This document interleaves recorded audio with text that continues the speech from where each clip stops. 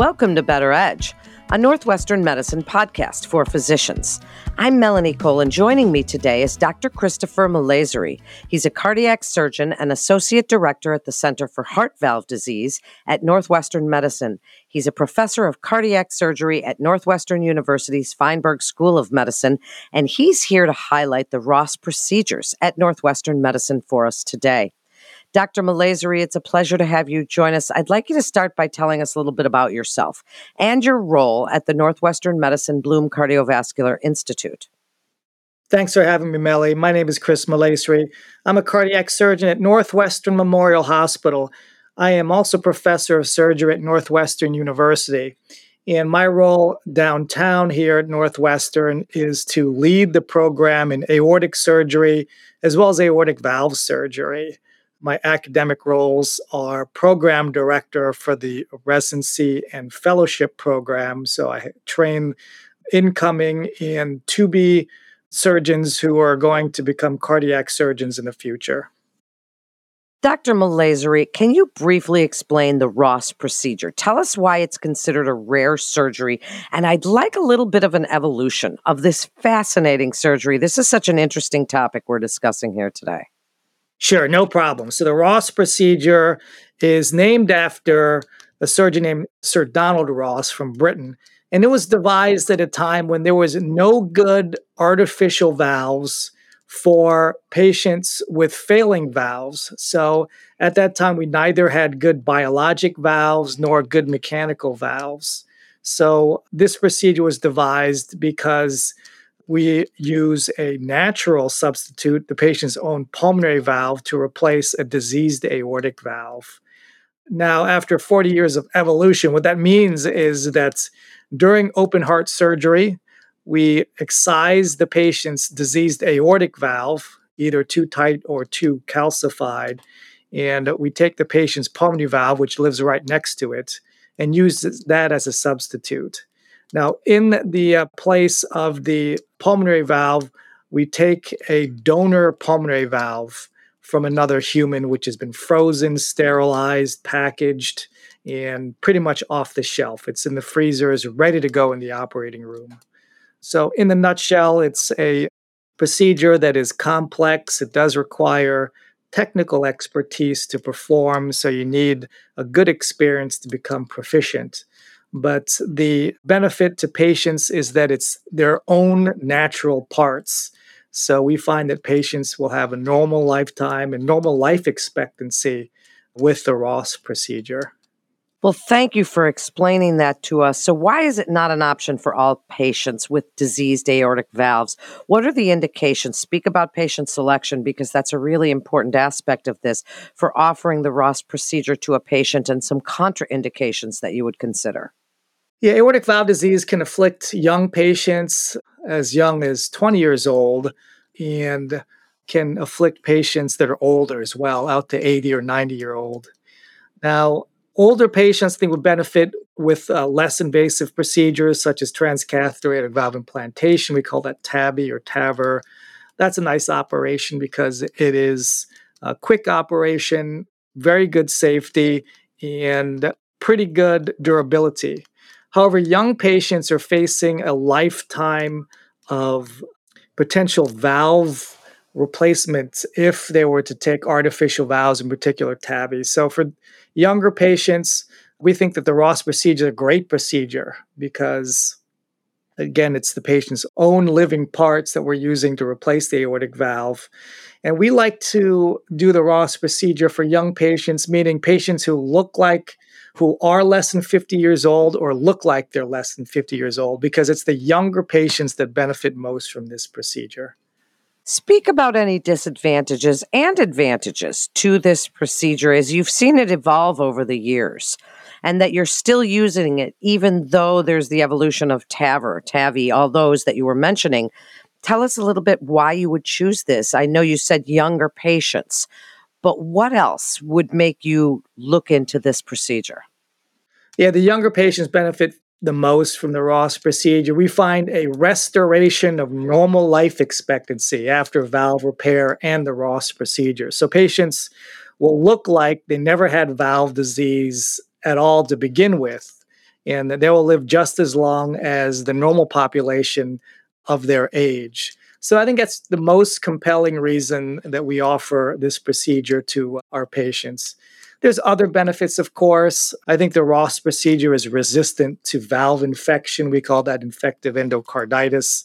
Patients still need to be on prophylactic antibiotics when they do have minor procedures to prevent infective endocarditis.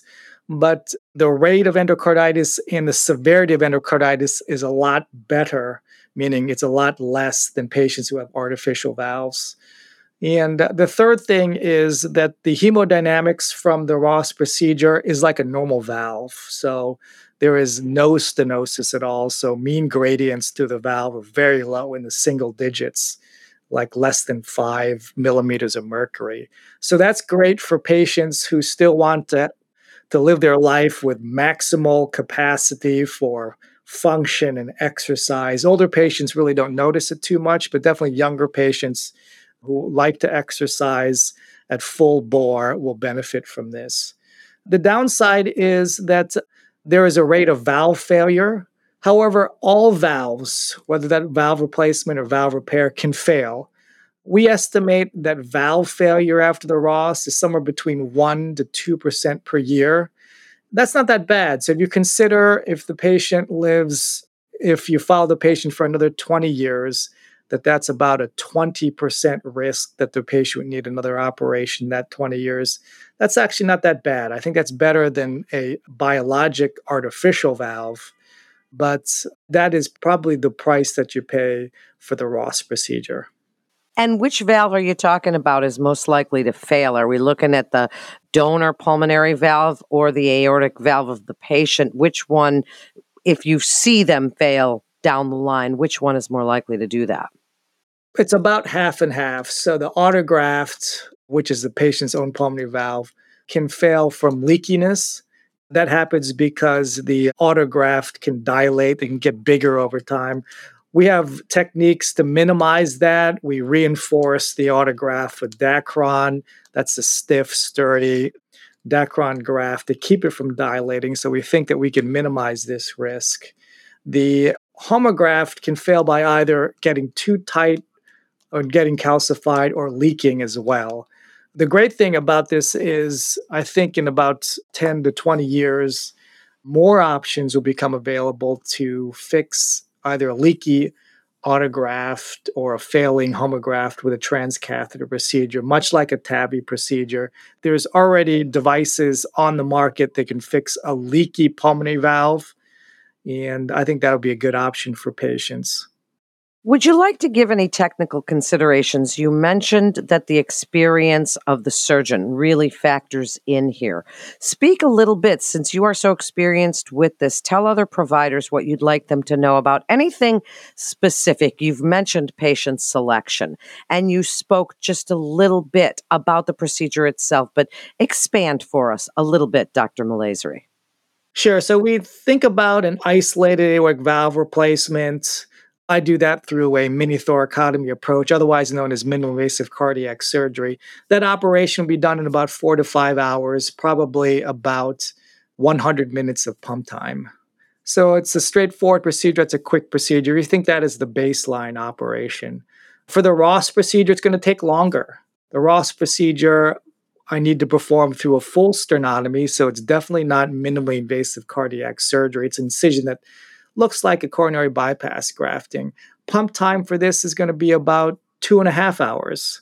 That can be a big deal for older patients, but for younger patients, less than 50 years old, or good looking patients, can tolerate an extended operation and not really miss a beat. They would have a recovery that is very similar to patients who had minimally invasive heart surgery, for instance, which I tell patients to expect about 5 days of recovery in the hospital. I think the recovery for younger patients after either a Ross or minimally invasive valve surgery could look very, very much the same. Dr. Malazery, this is just so interesting to me as an exercise physiologist. Watching these kinds of advancements evolve in the field of cardiac medicine is really something to see. Are there any advancements on the horizon? You mentioned a little bit about valve replacement in the future. What else do you see happening regarding the Ross procedure and diseased valves? Yeah, I'm hoping that in the future that we'd get something like we see in science fiction, that we can grow a brand new valve in a petri dish in a lab that is made out of the patient's own cells. That dream hasn't been realized yet, but that is sort of what we would consider an ideal valve, a valve that is from the patient's own cells, that doesn't need to be anticoagulated, meaning doesn't need to be on warfarin, and can be as durable as a valve that you're born with when you're a baby. So until that time, I think the Ross procedure is a good in between step because the patient gets an operation that can have results that are close to ideal. But we're searching for procedures that will be the best of both worlds, can be very durable and also very quick and safe for patients. I think those procedures are on the horizon. Thank you so much, Dr. Malazery, for joining us today. And to refer your patient or for more information, please visit our website at breakthroughsforphysicians.nm.org/cardiovascular to get connected with one of our providers. That concludes this episode of Better Edge, a Northwestern medicine podcast for physicians. Please always remember to subscribe, rate, and review this podcast and all the other Northwestern medicine podcasts. I'm Melanie Cole.